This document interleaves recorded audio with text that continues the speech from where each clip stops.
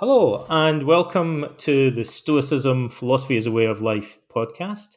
My name is Donald Robertson, and I have with me today my good friend Jim Vasilopoulos, and we're going to talk about his new book, which is about clarity.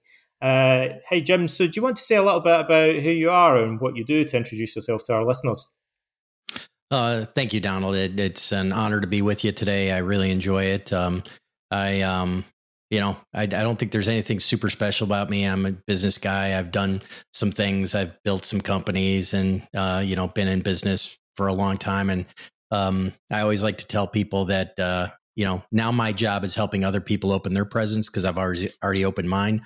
And I'm a business advisor. I'm an executive coach, and I just enjoy helping people open their presence. That's what I do now.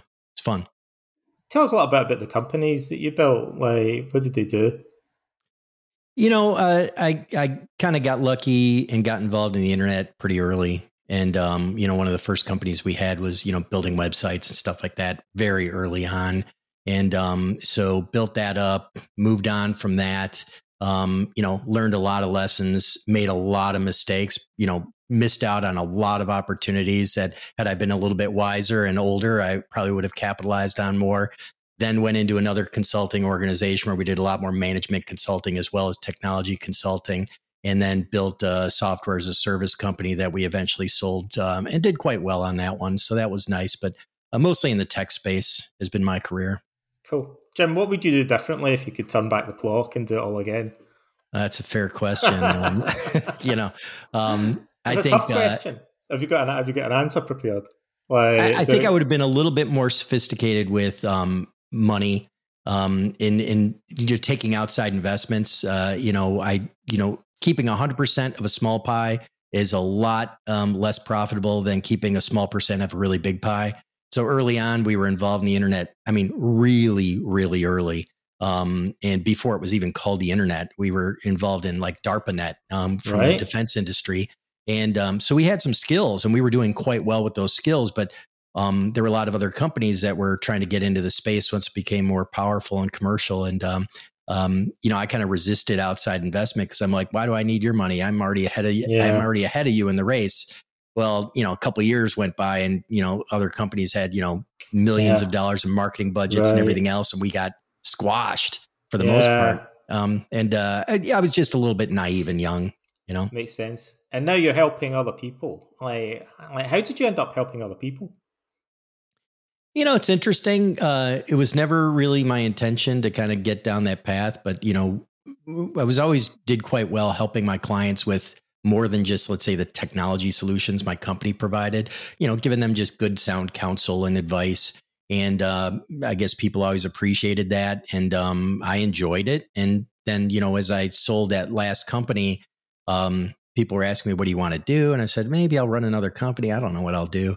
And then a good friend just said, like, why don't you just do what you've always been doing and help other people? And I was like, that's interesting. I was like, do you think people would pay me for that? Because typically I would just help them for free. And they said, yeah, I think people will pay you for that. And so I just kind of tried it, and I found out that I should have done it probably 10 years earlier. I love it. It brings a lot of joy in my life to help other people not make all the mistakes I made. Well, there's no shortage of people out there that want help. And there's even more people that need help. Yeah, indeed there are. So, and that's led you on a path. You got into you run your own businesses, and then you get into helping other people, and now you've ended up right now that you're about to release your book, publish your book. How did you get to publishing the book? I think I even went back and even when I was early in my career, I always had these aspirations of kind of writing a book on something I understood. And I had a lot of encouragement from the co-host of my podcast, Leadership Podcast, which you've been a guest on, to say, hey, Jim, you need to write a book. And he and a lot of other people were saying, write a book on sales, because I do a lot of sales coaching and help people with that. And I said, I don't want to write a book on sales because what I tend to do is much more broad in context and help people holistically with their business. And so I thought carefully about it. Like, what is it that people value, when they work with me? And I thought maybe it was, wisdom. And I went pretty deep in researching wisdom and that was part of my path into Stoicism and everything else. And, folks like you and Dan Pink helped me kind of talk to the right people and really do my research. But then what I found is I spoke with clients was they really didn't value wisdom as much as they valued the clarity that resulted from wisdom. And that's really where then that topic, kind of piqued my curiosity. Is like, okay, let me think about that process and how does that happen and what do people value? It's a big topic, but it really forced me to clarify my thoughts. And I don't even care if anyone reads the book. Honestly, I hope people do, and I hope they find value. But the reality is, it helped me clarify my thinking on the subject just by putting pen to paper. There you go. And there's a lot of value in that. Benjamin Disraeli said the best way to learn about a subject is to write a book about it.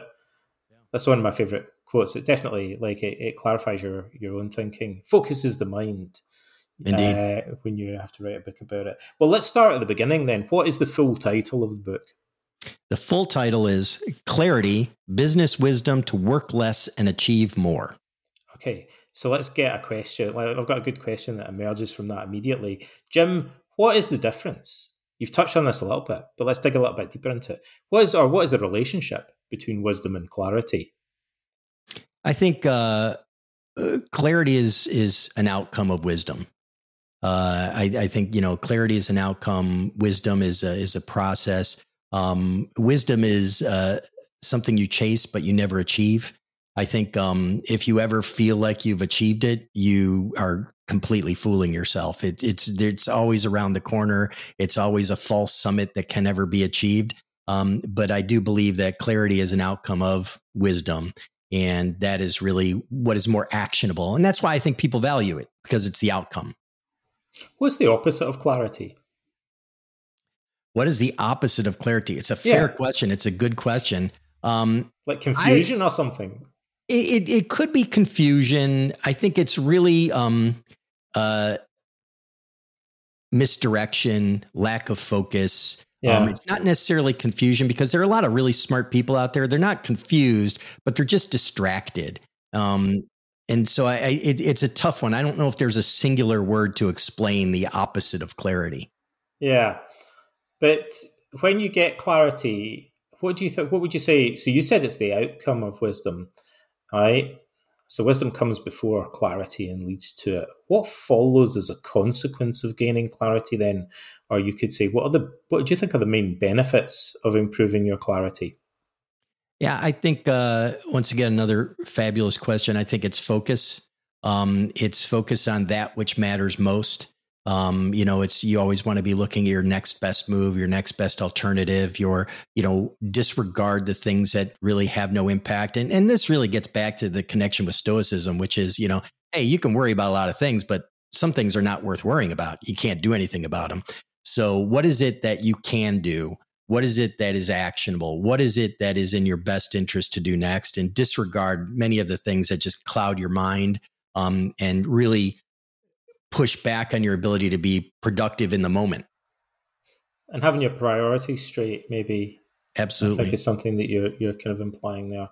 Like, I wonder if this is just asking a similar question from a different perspective, but that can be helpful sometimes.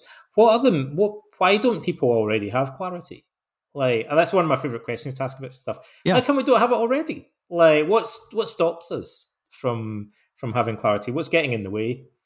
Yeah, I think, one of the things that gets in the way is, we are living in this, and this is nothing new. I mean, this happened 2,000 years ago, but we get distracted by things, whether it's our emotions or our internal conflicts or just the outside world around us. There's so many other stimuli that we have that we give weight to that we, might not. And I think there's kind of a section towards the end of the book that I think is really powerful, which talks about, let's say, our relationship with time. And one of the things with our relationship with time, there are three factors I think that are important to think about is sequencing, timing, and patience. A lot of times we know what to do. We just do things in the wrong order. Yeah. And we do them at the wrong time. And in order to do things in the right order at the right time, we have to be patient many times. And we are impatient as humans. We want results now. And being able to know the sequence with which to do things and the timing with which to do things, and having the patience to adhere to that discipline is, I think, one of the toughest things we struggle with as humans. And it's an age-old problem. There's nothing new there, but I'd like breaking it down into those three elements. Interesting. And so when you were working on the book, what do you think are the main influences that you drew upon? So it sounds like to a large extent you're drawing on your prior experience, right? But was there any, and you looked at Stoicism and stuff like that, I know, but was there any other literature or any thinkers or, any other traditions that particularly fed into what you were doing? I mean, there's a lot. There's a lot there. Granted, all my prior experiences with my clients and myself, fed into, kind of the very pragmatic nature of the book. Certainly all the books that I've read, including yours, and, all the guests we've had on the Leadership Podcast where we've talked to, people who favored prominently are like Dr. Cialdini, on his book on influence, and Dan Pink and some of his work. I thought, that stuff really factored deeply. Kahneman's work on, thinking fast and slow factored deeply into kind of the psychology of how we think and make decisions and what distracts us and how we're biased. I think a lot of that work factors in there. Certainly, being Greek and having an interest in, the philosophical pursuits and the Stoics is helpful. But I think one of the things that came out that was a surprise to me was a very, the influence of my parents, my grandparents on, how I thought.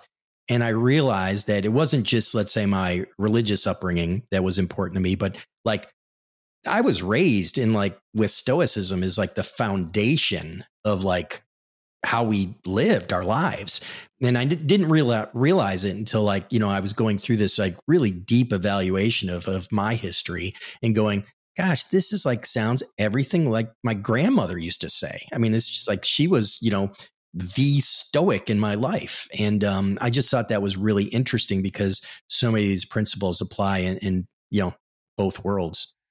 Well, that leads me into another question that's related to what you were just saying, which is, to put it kind of glibly, if you bumped into someone in the street who had a lot of clarity, you meet some dude or some gal who's got exemplary clarity, how would you know? What is it that you would spot in someone? What is it that would tell you this person's got a lot of clarity?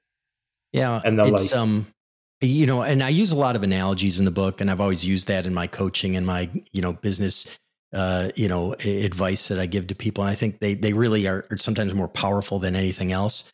But it would be a calm state, a calm and unflustered state. And the analogy I always use is, when I was coaching youth sports, with kids, there was a kind of a moment in every kid's progression where instead of panicking when they had the ball and really being flustered or not knowing what to do next, there was a moment where it just clicked. And, if you observe that moment, it was just such a fantastic thing where all of a sudden, the game slowed down for them and they became calm. And instead of seeing obstacles, they saw opportunities. And, some kids got there quickly. Other kids, took longer to get there, but it was always kind of a fantastic moment. And I noticed that with, clients I was working with consultants I was trying to teach to get to a higher level of, consulting skill. There was a moment where you might be flustered going into a meeting.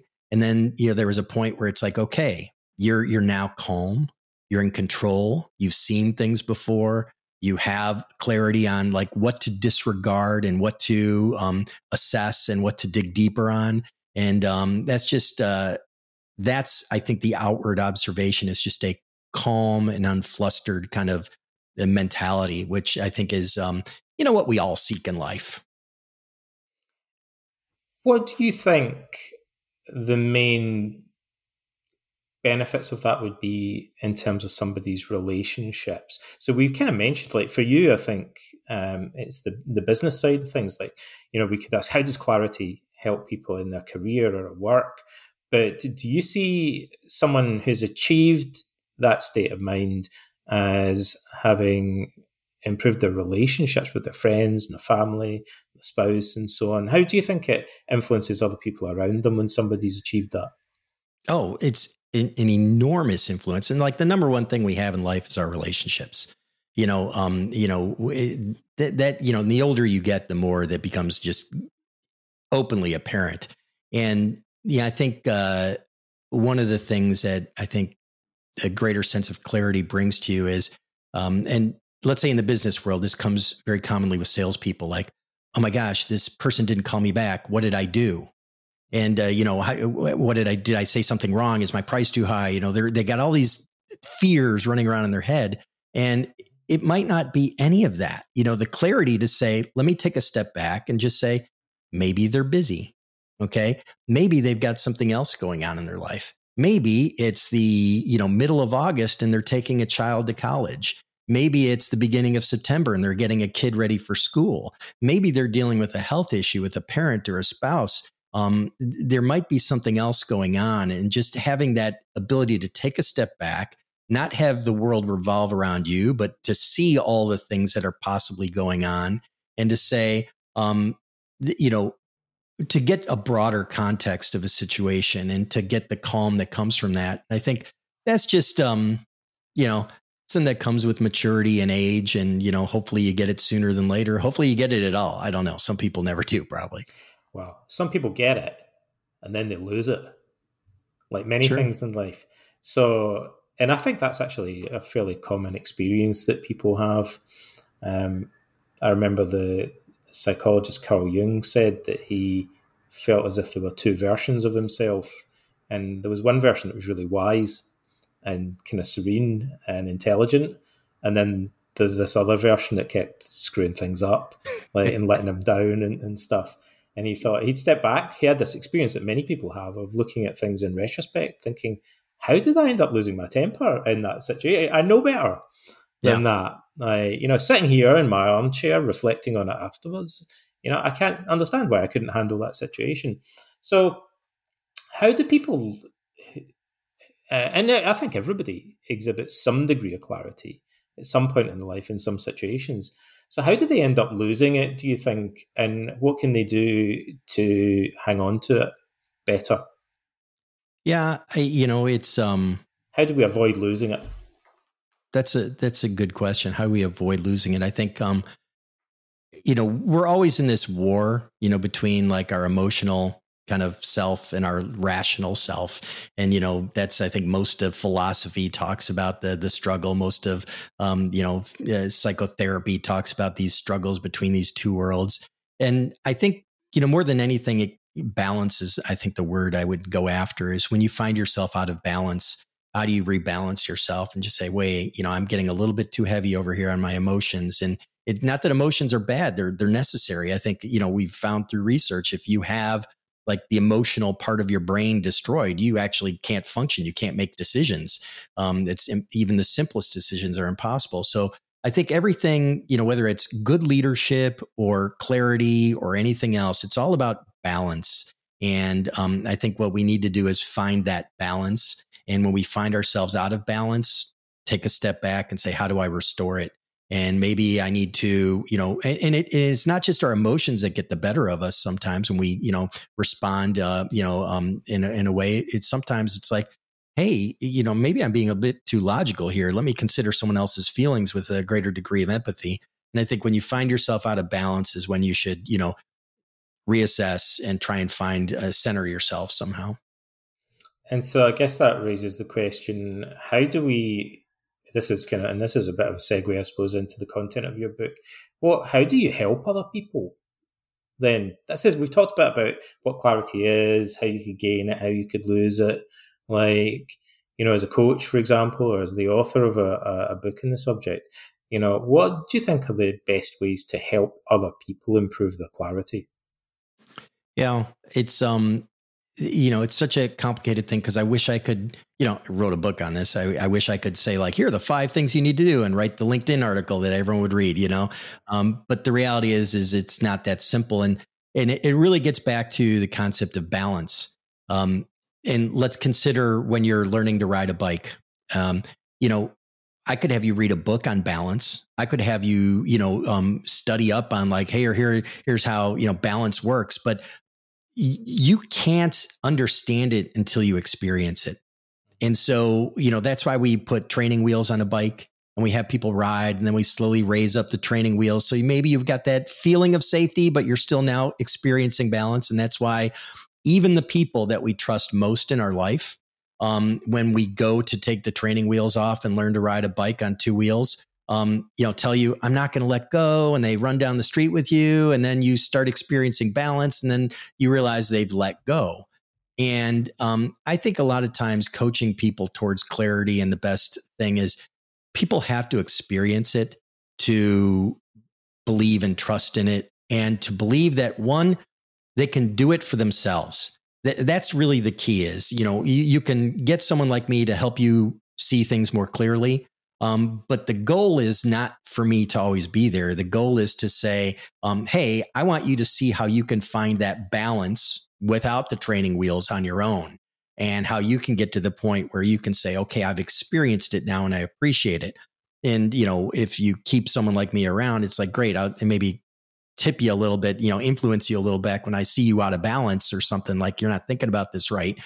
But I think it's something that's hard to give a prescription for. You have to experience it. And so as a coach or as an advisor, I think it's important to say, let's walk this together. I might run alongside you for a little while. You get your confidence, but you need to, my goal always needs to be, how can you establish your own balance? And how can you feel it? And once you feel it, then you understand it. So if they read your book, when did you say it's coming out? It's coming out pretty soon, isn't it? October 18th, yeah. On the 18th of October. Like, if they read your book, what are they going to get from that? What are the main topics that you cover in the content of the book? Yeah, I think it's got kind of 5 sections, and you're kind of like peeling back the onion. And it's very business focused, although I'd say I'd be fooling you if I wasn't intentional on saying there's a higher, level of thinking about it. You can probably think about it on several different planes with regard to, your personal life and with regard to society at large. But, we try and peel back the onion and just say, hey, here are the symptoms that you typically see in business that you can kind of, that distract us. And a lot of these things that we think are the real problems that are just really symptoms, because the symptoms in general are just outcomes. Culture is an outcome. It's not something you actively manage. It's something that's an outcome of every decision you make. And we can get distracted by, oh, we've got to fix our culture. It's like, no, there's probably something else that's going on. The outcome is an unhealthy culture. So then we go back and I say, like, of all the business problems I've ever kind of dealt with as a consultant for many, many years now, there are some common ones, and typically these common buckets, this is where the problems typically are. It's not to say that's where all problems are, but they typically fall into these buckets. Let's understand those buckets and let's see how they work. And what is really going on there. And then beyond that, as we peel back the onion deeper, and this is where I think it interests maybe, where you influenced me more, is where are the emotional biases? Where are the cognitive biases, logical fallacies, our emotions, our lack of context affect and really hinder our thinking?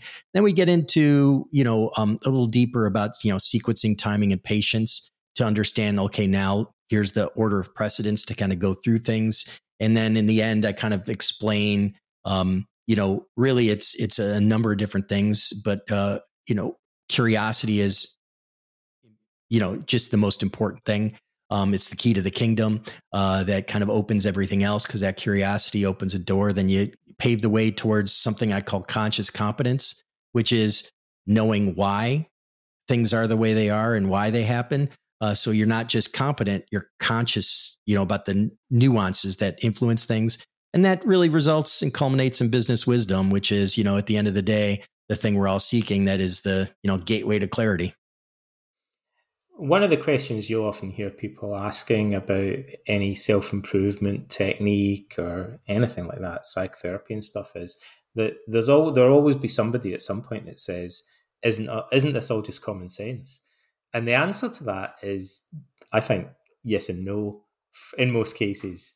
Like, because I always have the feeling like not everything. Psychotherapy is a complicated subject, but over the years, many of the things that I'm focusing on with clients, I think, sure, at some level, this is definitely common sense. Like, because as you implied earlier, what's common is common actually, and you'll see everyone's unique, but you'll also tend to see similar things happening over and over again with people, and similar solutions will work. And so the puzzling thing is, why aren't we all smarter and wiser? We've had thousands of years to figure this out.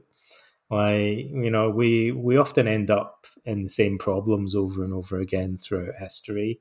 It often feels like we're reinventing the wheel, especially when it comes to managing our lives and our emotions and so on. So, it sounds a bit cheeky to ask that question, isn't this all just common sense? But I think you probably share a similar experience to me, which is, yeah, of course, at some level it is. Like, but you could fill out a book with common sense, and it would be a revelation to the majority of people when they read it. But often it's stuff that they kind of shoulda or coulda known already. Like, or often people hear good advice, but it kind of goes in one ear and out the other. Like, like you say about finding balance, they have to have an experience, and they have a big epiphany, a big revelation, and what they realize is something that at some level they've known all along. But they never really understood the significance of it. So I just wonder, from that perspective, to what extent do you think you're teaching people stuff that they know already, or is common sense?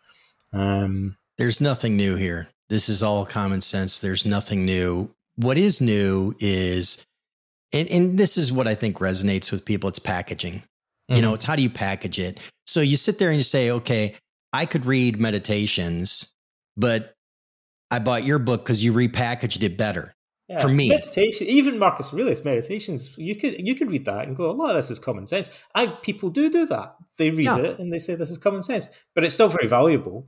No, and it's great, and I've read it and I love it and it's fantastic. But I like the way you repackage the story, because it at the time I read, How to Think Like a Roman Emperor, I was like, oh, this is what spoke to me. And then you kind of repackage it again in like the graphic novel, even, and you sit there and you say like, that's just a different repackaging. So I look at this and say, I don't know if I've come up with anything. I know I haven't come up with anything new. This is common sense, and much of this is common sense that came to me through my parents and my grandparents. In my own personal experiences, but it's packaged in a way that might resonate with people. And that's really what you hope is, and I think that the comforting part for me is that, it's a message worth repeating, right? Yeah. It's timeless. Like, it's, a kind of perennial, wisdom would be another way of saying. I guess that's what I'm going to say next time someone says to me, is this not all just common sense? I'm going to say, no, it's perennial wisdom. Yeah, I like that. I like cool. That. Like, but it kind of it. Like, I'd say yes and no. Like, because it's like a mystery in broad daylight. Aaron Beck, the founder of cognitive therapy, once said, "There's more to the surface than meets the eye." Like, people don't notice what is right there before them every day. And actually, like you said, we all know. One of the reasons that we all know this already is because we have all a lifetime of experience of seeing other people around us, and even reading books and watching movies where we think that guy is coping badly, and this guy's coping better. Like, so we all know already what someone looks like when they're going under, and what someone looks like when they're dealing with things with clarity and wisdom. In the life, we can generally spot that. So why can't we just do it ourselves? Like, I'd know if I saw someone else do it to some extent, because we spot things around us and we're very familiar with it, but we seem to struggle to emulate those qualities or to articulate them sometimes. Well, our toughest challenge is ourself, in life. our biggest challenge is, seeing ourselves clearly. And that's why, having good friends, having good mentors, having good coaches is important, because, it's very difficult to kind of see. Yeah. It's easy to see someone else's problems. It's really tough to see your own. And that's just the eternal challenge, nothing new. One of Aesop's fables says that everybody is born with two sacks hanging around their neck. They have a big sack hanging in front of them, right under their nose, all day, every day, that contains everybody else's flaws and is very visible to them, like an expert on what everyone else is doing wrong. Yeah. And then there's a smaller sack that hangs behind our head and behind our back, that we can never really see, but it contains all of our own flaws, and everyone else can see it. Yeah. But we've got a kind of blind spot for it, basically, is the point that he's trying to make. And so this is a perennial problem, that we suffer from these blind spots and this difficulty applying wisdom in our own lives. Mm-hmm. And it can help to have a mentor or a parent or a counselor or a psychotherapist or an advisor. But to what extent do you think someone can attain clarity without help from another individual? So there's a challenge here.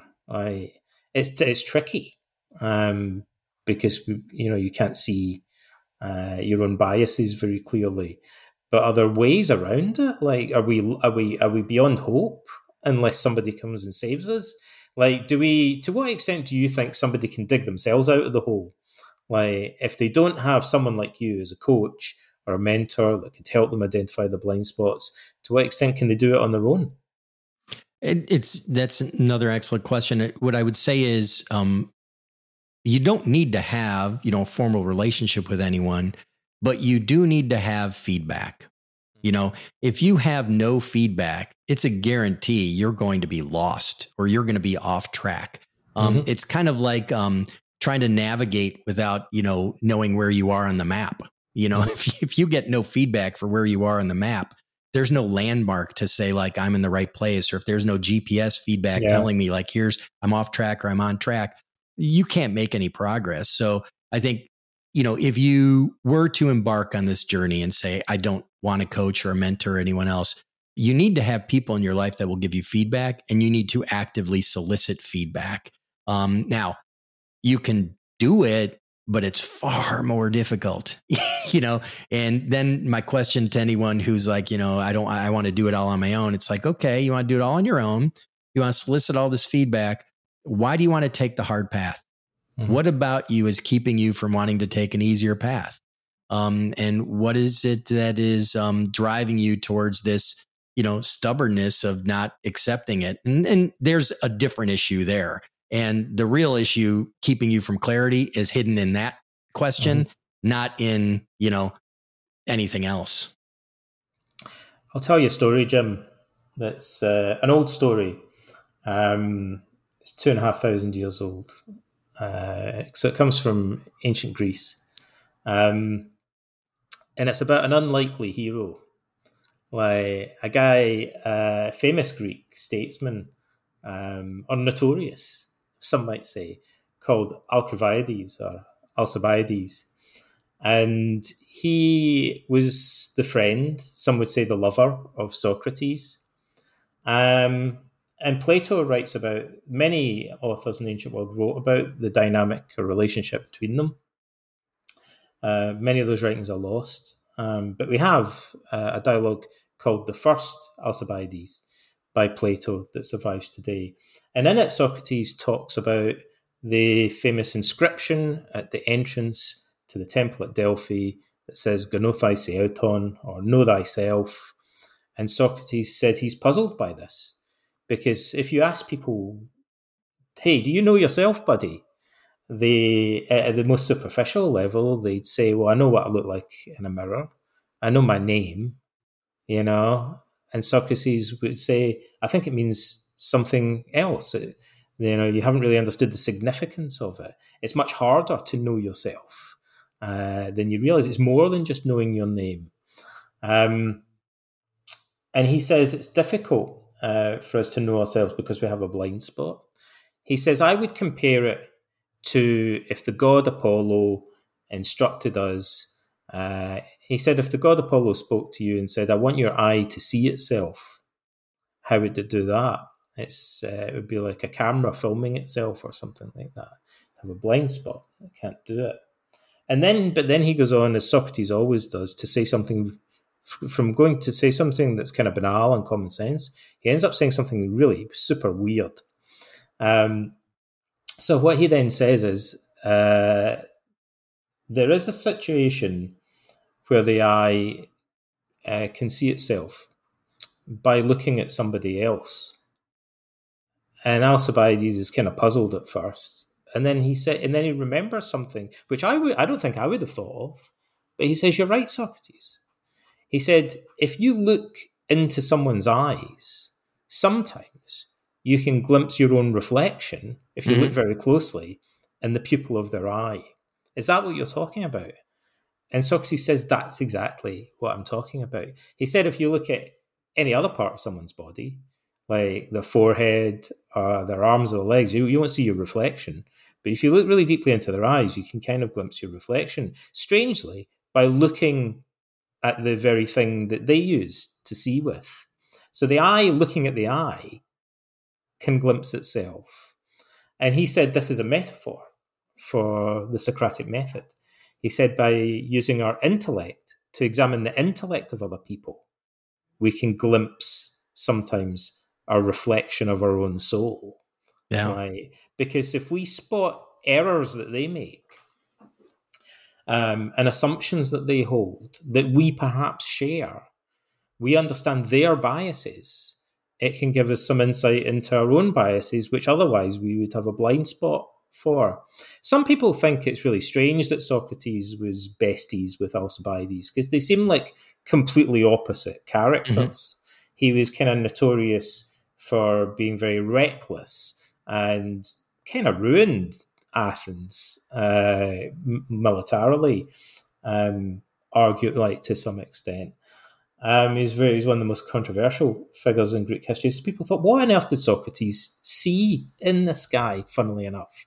And I think the strange answer to that would have to be, based on the first Alcibiades, that what Socrates saw in that guy was his own mirror image, which seems like a very bizarre thing to say because they're really opposite figures. But I think Socrates saw his own weaknesses, vulnerabilities, flaws, and biases in this young man. And he'd kind of transcended them himself, but he still recognized that he had these vulnerabilities. He would talk about that. He'd say that I still have desires and weaknesses and things like that, but reason and philosophy have helped me to master them. But by working with other people and addressing their misconceptions and weaknesses, it helps me to gain more wisdom myself. I wonder to what extent we can gain clarity. Well, let me put it this way. I guess this is what I'm leading up to. To what extent do you gain clarity yourself by helping your clients? Oh, absolutely. I mean, my two greatest teachers in life have been my children. You'd think it'd be the other way around, but they've taught me more than anyone else in the world. Of course, your parents and the people you'd expect to be teaching you, but my clients, and honestly, it's one of the reasons why I've told a number of people is like, listen, I don't think I ever really want to retire. I'm sure someday someone will retire me. But steel sharpens steel, right? And so what you want to do is you want to engage with as many smart people as possible. I never position myself as knowing more than my clients. It's one of those things where it's like, but together, steel sharpens steel, and we learn from one another. And I will tell you that I've learned so much more, and the book is written actually in story format. Like there are stories embedded within there that are, fictional stories, but they come from lessons that are really gleaned from my client experiences and I've had some clients teach me things about leadership and teach me things about stuff that I thought, wow, that was amazing what they did there. And so I do think that we learn from our interactions with other people, which is why I say I never really want to retire, because if I say I want to retire and not engage with other people on this intellectual level, then that basically says I'm kind of done learning. And I can't imagine that day. Mm-hmm. It's funny because I think sometimes you make a choice in life whether you are out for yourself or whether you're out for other people to some extent. Many people see it that way. They go, I don't have time to go around helping other people. I'm too busy, like, try to help myself. But I think many people that work in helping professions, or psychotherapists, or counselors, or coaches, looking back in their life, would say, by helping other people, it's one of the best ways that we come to help ourselves. Partly because of this bias that we mentioned. If you're just trying to say you're just out there trying to do self-improvement, improve your own life, it's hard because you've got biases. But when you're helping other people, you potentially try to transcend those biases. You can see their problems more objectively, and that helps you to gain perspective on your own problems. So actually helping others at the end of the day turns out to be one of the best ways, one of the healthiest and most balanced ways, I think, of helping ourselves. Yeah. It's interesting because I do a lot of work supporting veterans, and, I have a great deal of respect for people who've served to protect, my ability to complain about slow Wi-Fi or, a lukewarm coffee. So, I'm always very passionate about helping them. And one of the pieces of advice I used to give all the time was, hey, right now you're in transition, you're leaving the military, you're starting your professional life, be a bit selfish, don't worry about helping other people. Just kind of, do that. And, over the years, as I've helped a lot of different people, that's one piece of advice I've changed, because through the feedback with several veterans and some other folks, and just basically what you articulated, people have said, go and help other people, because that will help you. And it will help you through your transition. And I found the feedback I've gotten since I kind of changed that advice has been really positive, in that it actually works better than trying to be selfish for a little while. And that was a big learning for me, because it was counterintuitive. Yeah. But in retrospect, it's like that was the right advice. It's a paradox. Yeah. And the funny thing is, the language that we use of self-improvement, self-help, is all quite biased in terms of this quite introverted perspective. And it turns out the irony is other help is the best form of self-help. Other improvement is the best form of self-improvement. There's a risk that self-help and self-improvement, because of the way it's traditionally framed, is quite inward looking and maybe misses the very thing that would be most beneficial for us. Is there anything else that you wanted to add while we've got the chance about the book? What else would people take away from it if they were to pick up a copy and read it?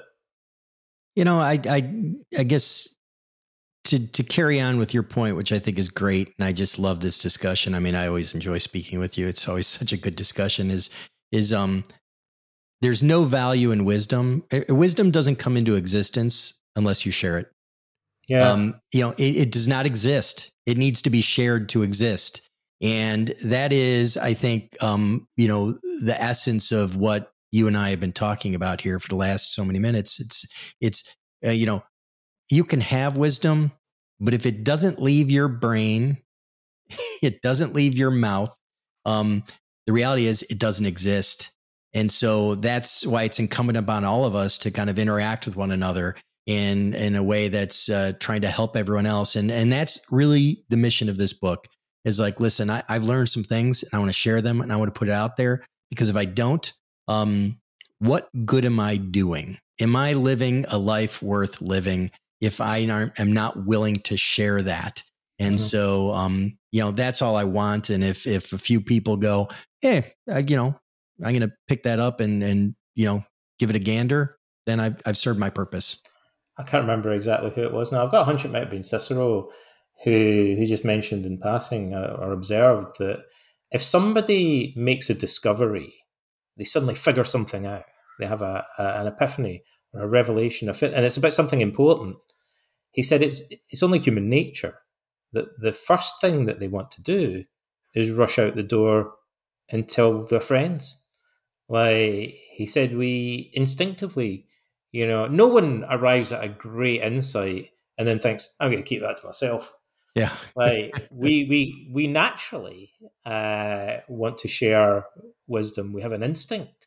Interestingly, like a very pro-social instinct. We want to run out the door and shout it from the rooftops if we think we've suddenly, like discovered something important. So I think it's fundamental to human nature in a way that we want to share our wisdom with other people, and it's part of what makes human history is the transmission of these ideas and the recycling of them and the reframing of them, passing them down from one generation to the next.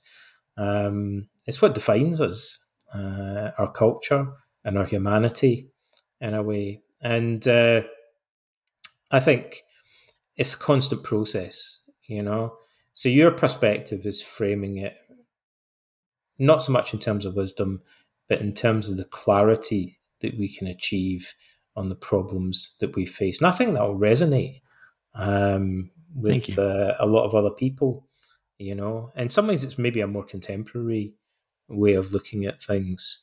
I think, there are many people that would say, you mentioned this earlier, but there are many people today, I think, that feel that they're struggling with clarity because they are overwhelmed. They're confused. They're distracted. Mm-hmm. Like they drink from a fire hose of information, or is it? I don't even know if it is information. Like junk, like off the internet. A lot of it is barely even.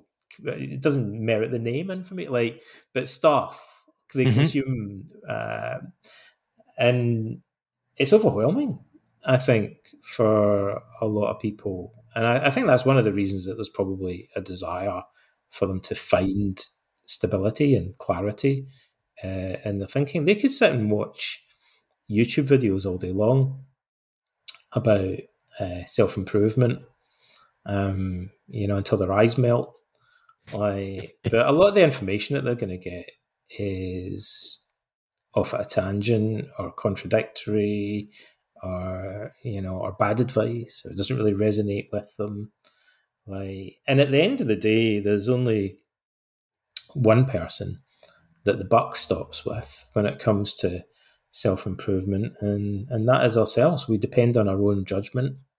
We can refine it, as we said, in dialogue with other people. But that's one of the reasons I think that we need something like wisdom or clarity to guide us, because ultimately, it doesn't matter how much self-help or psychology we have access to. We have to figure out what we're going to do with that information. Yeah. And so we need to be able to think clearly about it. And it's a struggle to do so when we're bombarded with so much advice. So I think if you, I don't know if you can sum up so easily, but if there was one key piece of advice that you'd like people to take away from your book, what do you, in a nutshell, if somebody was thinking about picking it up and reading it, what would you tell them is the main takeaway that you'd like them to derive from, or you'd hope that they could take? If I had to say, the key to the kingdom is curiosity. You have to be curious. You have to dig deep. You have to just not accept things for what they are. You have to understand. And the only way you do that is by being curious. And all the other good things happen if you are curious. Everything else falls into place. But that is the one that without that, it's very difficult to achieve anything other than just, temporary satisfaction of calming maybe some symptoms of what you're dealing with. It's curiosity is really where it starts. All the goodness spawns from that. I think it was Plato that said philosophy begins with a sense of wonder. Yeah. Which just kind of reminds me of what you're saying. Well, with that, I think that's a good point to wrap things up for today. I'm very grateful for your time, Jim. So I'd like to thank my guest, Jim Vasilopoulos. And thanks to all our listeners for tuning in. Please share this episode with your friends online. Post your comments below. And with that, it's goodbye from me and goodbye from Jim. Bye, everyone. Thank you, Donald. Cheers.